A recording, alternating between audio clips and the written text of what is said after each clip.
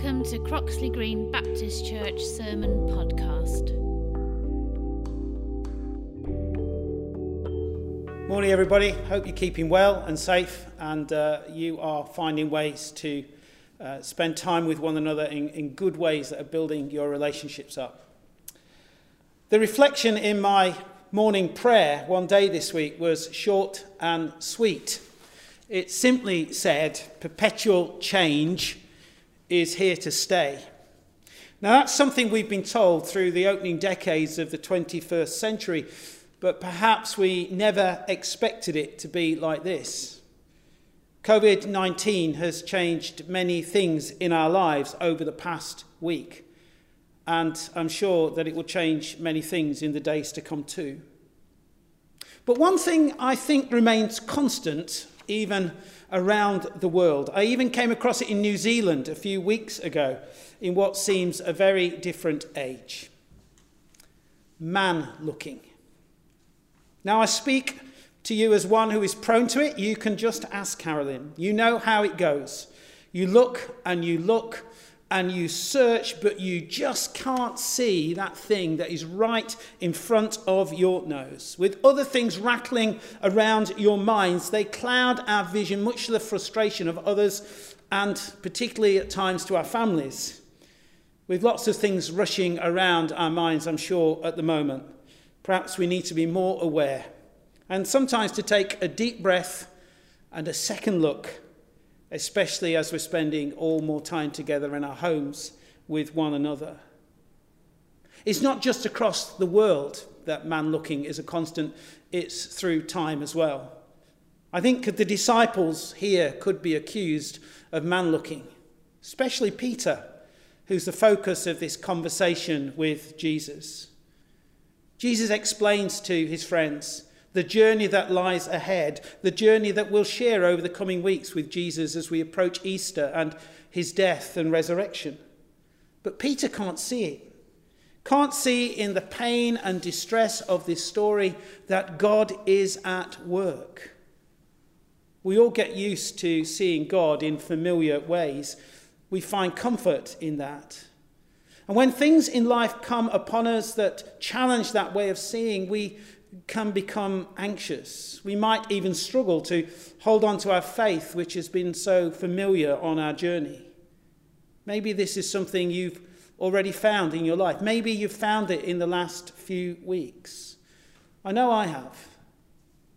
At the end of my first year training as a Baptist minister, with all the changes in my life, moving house, changing church, a different pattern of living, separated with so many people who I'd spent the last 10 years sharing my journey of faith and life with, my sense of encounter with God through the year was sparse. I shared it with my tutors at my end of year interview, and they listened and they nodded and they said, that's a good lesson to learn. Facing changing times can significantly hit our spiritual life and our well-being. Now, I did recover through exploring prayer in a new way, a way that just a few years before I would have dismissed as not being vibrant and fruitful. But I took another look at God through this unfamiliar lens, and it's continued to sustain my life with God ever since. In these changed times with different patterns of life, like Peter, maybe we need to take another look, to be open to God to reveal himself in new ways and in our new circumstances. God has not changed, but perhaps we will need to see a new aspect of him, a new glimpse of his loving and caring. And while Jesus' scolding of Peter is strong, perhaps stronger than we give to one another when our man-looking causes frustration, there's hope in his story too. Because Peter can see God in new ways. Hope because this is not something that he and we do alone. Hope because God is helping him to see in a new way. Jesus asks, "Who do you say that I am?" Peter replies, "You are the Messiah." the Son of the living God. Peter looked beyond the human's expectations of who Jesus is, a holy man, a messenger from God. He has seen Jesus in a new way, the Son of the living God, God present among them. Not the God of long-told stories from past times, the living God with them now, in the here and now.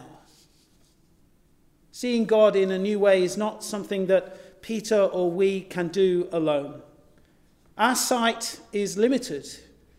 We neither see the detail of the small or grasp the wide vista of the huge. Yet God, not wanting to hide himself from us, comes to us in a human face, the face of Jesus. Yet more is needed if we are truly to see this significance of God living among us. Blessed are you, for this was not revealed to you by flesh and blood, through human sight and insight, but by my Father in heaven. In this time of change, like Peter, God is helping us to see him in new ways.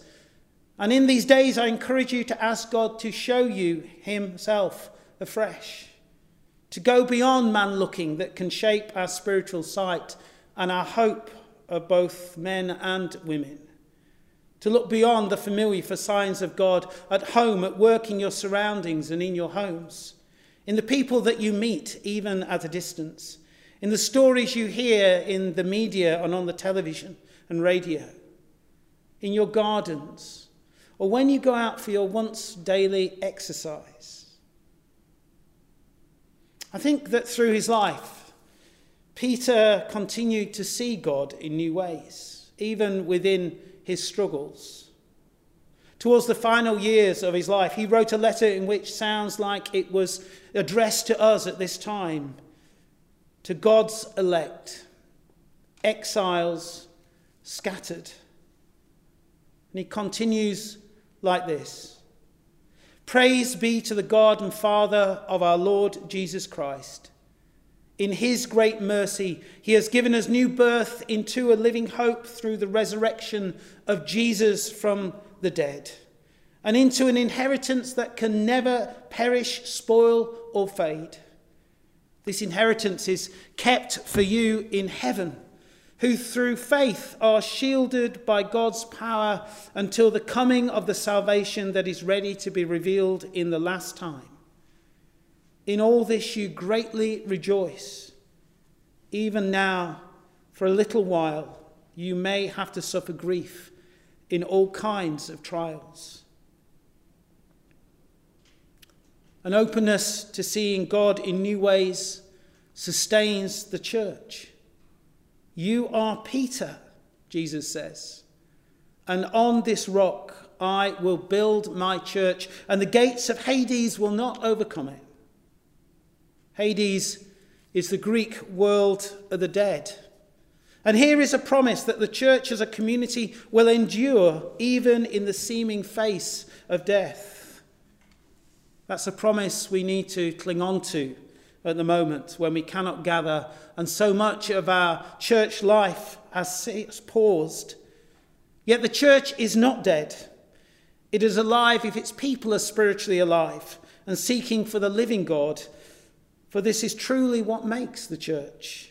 It is alive as we trust in the God who shields us. It is alive as we are invited to see God in new ways and his hope. It is alive as we're open to being surprised by God who shows himself in fresh ways beyond our man looking, and not allowing our vision to narrow by the limitations that we are having to contend with at the moment.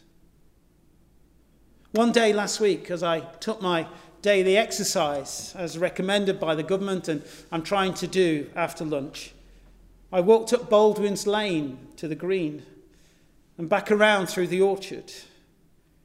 And I was praying the prayers that have sustained my life through changing times from the Northumbria community.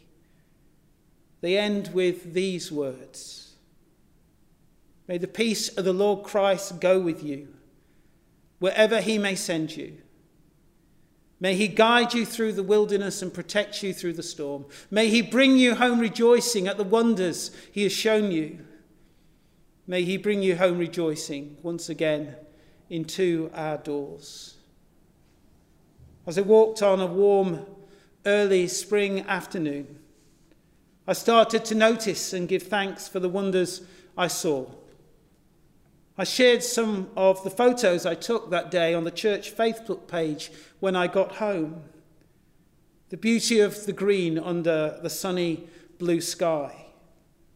The sound of birds singing drowned in normal times by the sounds of traffic. The hope of a rainbow banner posted in York Mead School and smaller rainbows painted by children in many windows. Beyond this current crisis, posters in a child's bedroom window encouraging us all to care for the planet. Perhaps in our changed lives, you have begun to catch glimpses of God in fresh ways. Perhaps you can share them with each other and with us, posting them to our Facebook page or YouTube channel, sharing them in some of the new ways our discipleship groups are connecting, or when you WhatsApp or phone one another. Or you can drop us an email. Once this moment is past, when we can finally gather rejoicing within these doors, I trust we might find God's promises to be true. That he has built his church, for he has been building us, giving us new sight of him, helping us to overcome our man-looking, and that the gates of Hades will continue to be overcome.